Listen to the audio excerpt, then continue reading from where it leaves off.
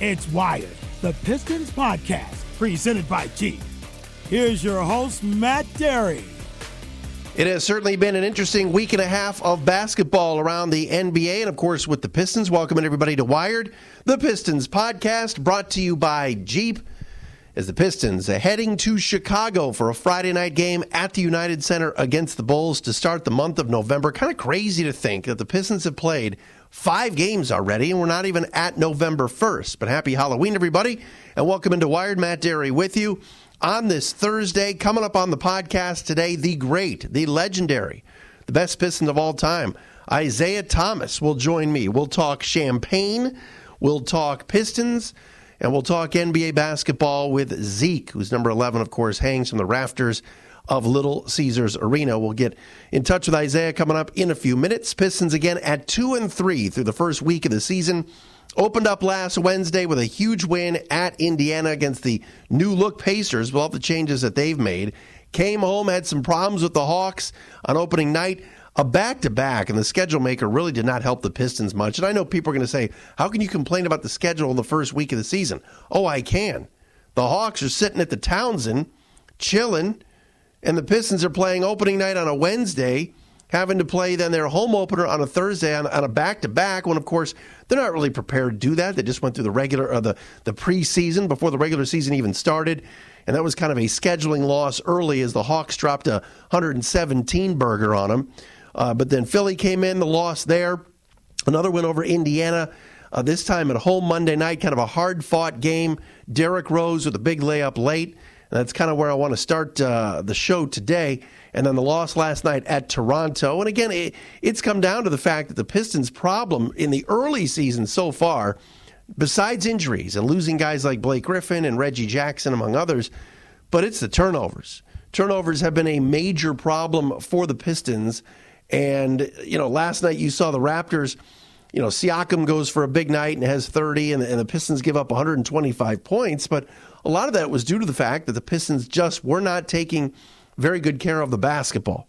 And when you go up to play the defending champion Toronto Raptors and you turn the ball over 20 times, you're not going to win a lot of games. Now, the Raptors took great care of the basketball with just 14 turnovers, and it was nice to see the Raptors and the folks in Toronto honor Dwayne Casey once again. He's been gone almost 2 years now, and they're still honoring him. But Detroit's got to bounce back, and no better time than Friday night in Derrick Rose's return to Chicago. And, of course, he's been back since he left the Bulls, but this will be sort of an extra special time for him because he's resurrected his career. It's a year removed from the 50-point game that he had with Minnesota, and he's playing very, very well. And that's kind of where I want to start. And we'll get to Isiah in a second. I was so dumbfounded and so happy and I thought surprised at the home opener last Thursday night. I went with some friends and some coworkers of mine. Great season ticket holder Ken Grace allowed me to sit with him, and we had a great time with the folks at Financial Architects and my new home, by the way. And the introductions, and they do the cool videos and all this stuff, and Diane and Cammie and the crew do a great job with all the in-game production. But Derrick Rose gets introduced, and his ovation was as loud as Andre Drummond's. His ovation was as loud as anybody's. And then D. Rose starts cooking a little bit and going to the basket and hitting the patented Derrick Rose 18-footer that we saw back in 2011 when he was the MVP of the league. Then he gets fouled and goes to the free throw line, and the fans start chanting MVP. This is the opening game. This is the first of 41 home games. This is October 24th, and y'all are chanting MVP? I loved it. I'm not saying that the Pistons fans that haven't embraced Blake Griffin, because they have. And I'm not saying Andre Drummond isn't a popular player. But this sports town right now, with the way the teams have performed as of late, and the Pistons being the only playoff team right now, at least currently, but to get MVP chants, to hear the crowd go crazy for every basket that Derrick Rose is scoring, just goes to show that, we're starving for some stardom, and I also think it goes to show that this fan base, the Pistons fan base, recognizes good talent and knows when they've got something here. Here's a guy in Derrick Rose at 31 years of age that has been through hell and back with injuries and everything else, and, it was like cut by the Cavs. I mean, dealt away, made the rounds, played with the Knicks, some bad Knicks teams. And here he is in Detroit where he seemingly found a home, and he's playing lights out. 20 points per game, 6 assists a contest, 21st best in the league. His player efficiency rating, or PER, is over 26, which is good for 19th in the NBA. Think about that. And the crowd has embraced him, and they love what they're seeing, and I think it's awesome. I think it's refreshing, and it's fun, and until Blake Griffin comes back, this has kind of become Derrick Rose's show. And last night, I know the team lost by 12, 125-113 to the Raptors, and Derrick Rose's hamstring was a little bit sore and left the game and didn't return. But he'll be out there. He's going to be out there at the United Center that he starred at for so many years. And he even said if the game was not out of hand, which it was, he would have come back in the game. It was an off night for Derrick Rose, yet he still had 16 points and 10 assists. And I know he's not starting right now, and Dwayne Casey wants to keep his minutes limited as much as possible, but this has been a lot of fun, despite the 2-3 record, in watching Derrick Rose perform the way he has. All right, always an honor here on Wired, the Pistons podcast, to talk to, I say, the best Piston, the greatest Piston of all time. The great Isiah Thomas joins me, was in town earlier this week. Zeke, always a pleasure, my friend. How are you? I am doing great. How are you? Doing well. Always fun to come back. I know you were here Monday night for the game and talking a little champagne, which we'll get into, but I know you always enjoy coming back to Detroit, right? I love coming back to Detroit. Every time I come back, the outpouring of love that is extended to me is always overwhelming. I feel like I'm everybody's brother or everybody's son. It's a pretty remarkable feeling, and I'm deeply humbled by the love that is shown to me. So thank you, and thank everyone else. It's funny. I saw you on the TV end the other night, sitting down with George and Greg Kelser. You and Blaha you guys could go all day. We didn't even need the game. Just the two of you telling stories. How much fun is that?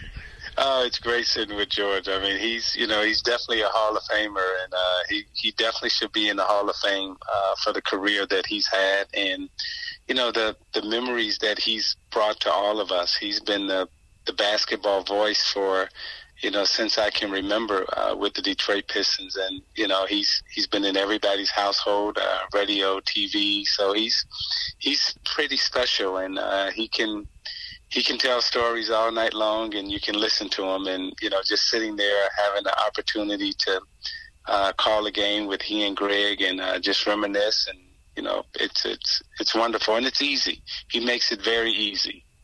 What are your impressions of the current team? And obviously it's very early, and certainly with Blake Griffin out, there's going to be some stumbles along the way. But what do you think of this 1920 edition?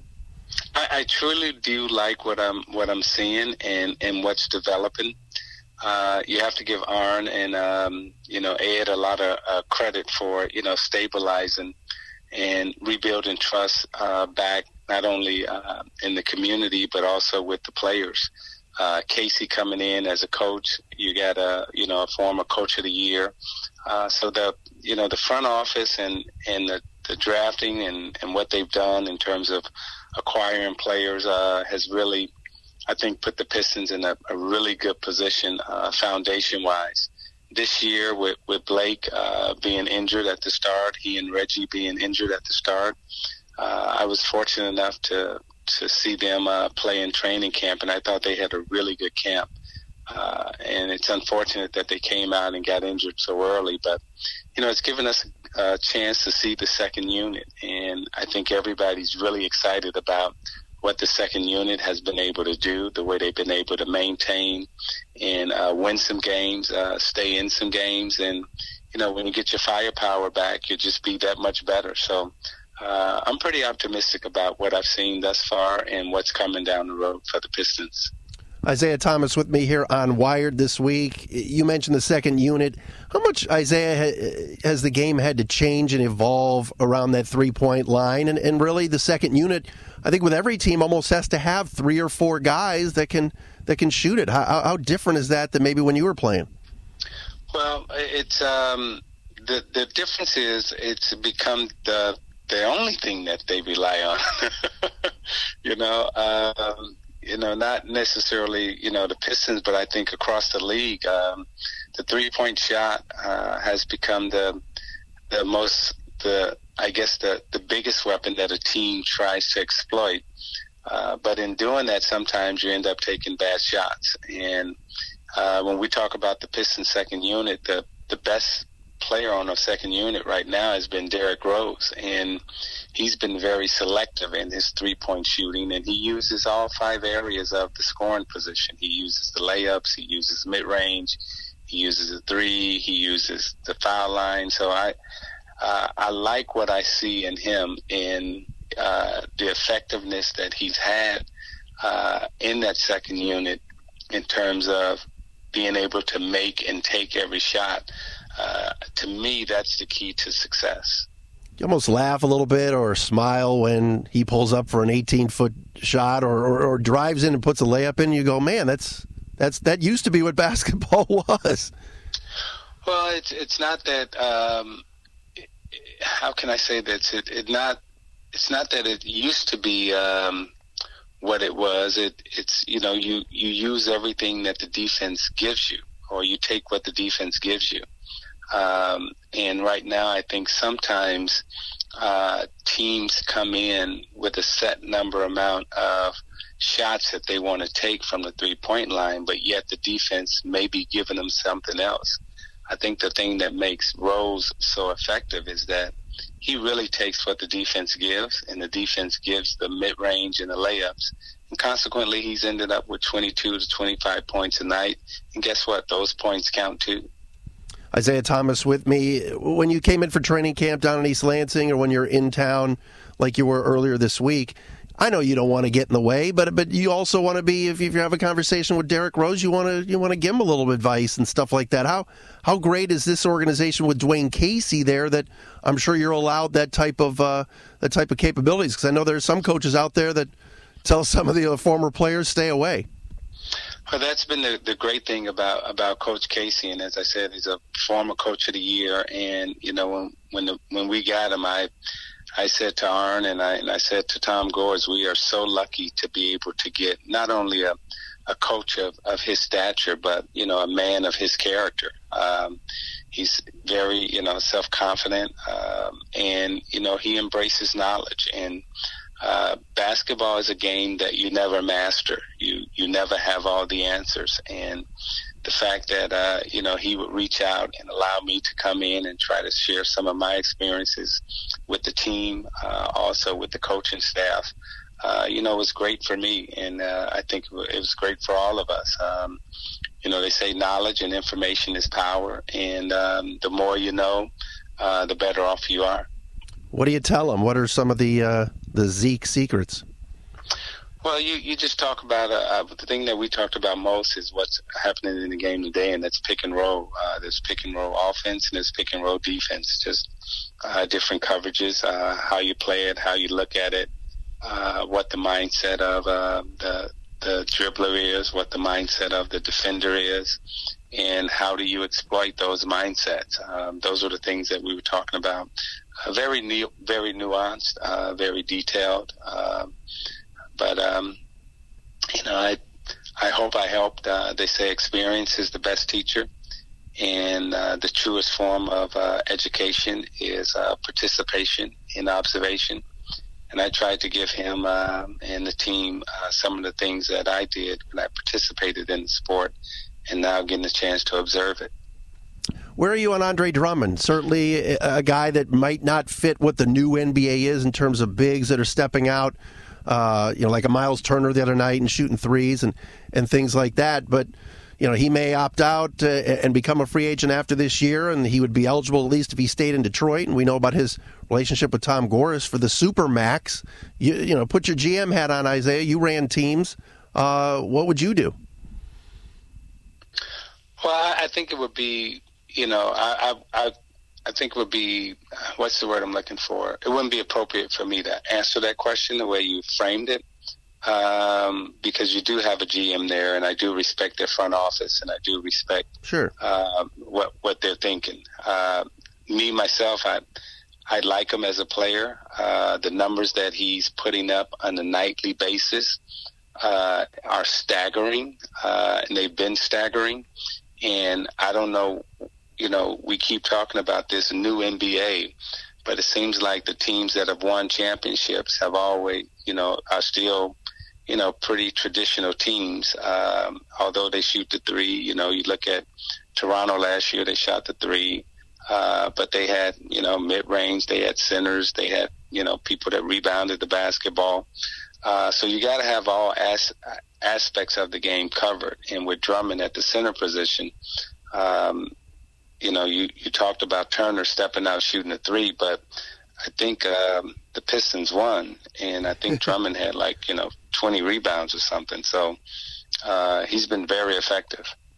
Tell me about, I saw last night, James Harden and the Rockets put up 159 points and only won by one. The defense today, and I hate to throw the whole you and I, a couple of guys from the 80s here, but are our teams stressing enough on defense? Why are we seeing games in the 150s, 160s all of a sudden here a week and a half into the season? I think there's there has become an acceptance of, not only from the players but also from the fans, of not appreciating defense, but only expecting and wanting offense. So from a pride standpoint, it doesn't appear that players are prideful about defense anymore, and they're okay with somebody scoring 30 points on them or 40 points on them, as you just said, 50 points on them. And there doesn't seem to be any fan backlash when the defense is so poor. It's all about the offense now, and I still go back, and every time I look, whatever sport you play, defense wins championships, and you have to be good on both sides of the ball. You have to be good defensively, and you have to be good offensively. But if you're just good offensively and there's no recourse for you being bad on defense, which it doesn't appear to be for a lot of teams and a lot of players nowadays, there's no price to pay for being a bad defender. What would you guys have done to James Harden last night? Well, we would have tried to defend him a little better. Man, oh man, it's unbelievable. Yeah. I saw you on NBA TV last year. You know what? We would have tried to defend him a little better, but we may have not stopped him. Some guys are unstoppable. There were nights that Jordan gave us, 50 points or 60 points, or Bird, McHale. They had some big numbers against us also. So there's some nights where you can't stop that player, and that's what makes the game great, and that's what makes them so great, that there are some guys that some nights they're just unstoppable. I was watching you on NBA TV last year when you guys were talking about James Harden, and it just popped into my head just about the traveling rules and the kind of the steps that he takes to kind of release the ball on a step back. What are your thoughts on that, and just how the game, I guess, is officiated and what's allowed now that you, like you said earlier, might help the offensive player? Well, I love the fact that James Harden understands the rules, and he is one that has probably read the rule book and understands the traveling rule better than most. And what he did from an imagination standpoint is that the two-step gather that you were allowed going to the basket, going forward, he changed it and went backwards with it. And it's not, it's not traveling now. he traveled a couple of times, but, he started going backwards and sideways with it, where traditionally, you always use that move going forward to the basket.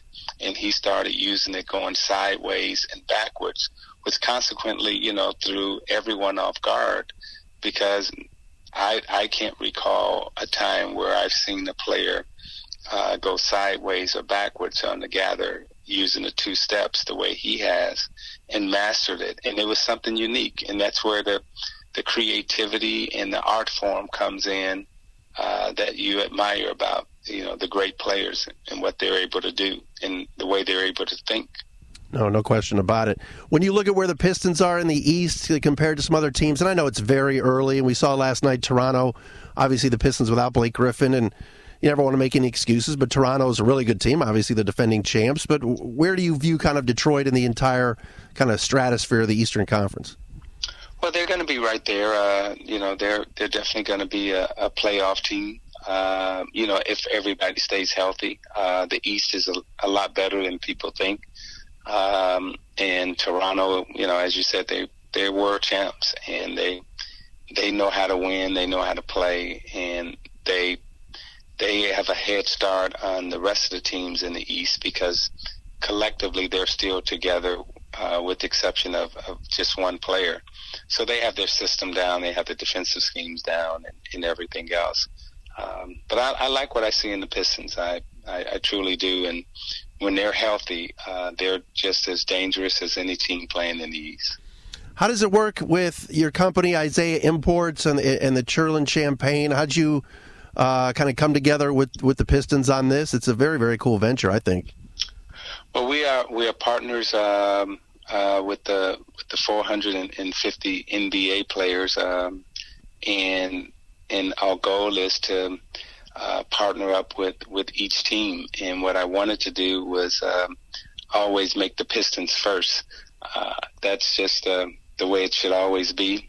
And having a conversation with Arn and Tom Gores and Charlie and Griggs, they were all for it. And we actually talked about it, for a couple of months, trying to figure out how we can best do it, when was the best time to announce it and bring it on board. And the thing that they wanted to make sure from myself, and I wanted to make sure for Detroit and also Michigan, is that I am known for giving my best and having the best, and they wanted to make sure that this was the best champagne that was being served in the state of Michigan and also in Detroit.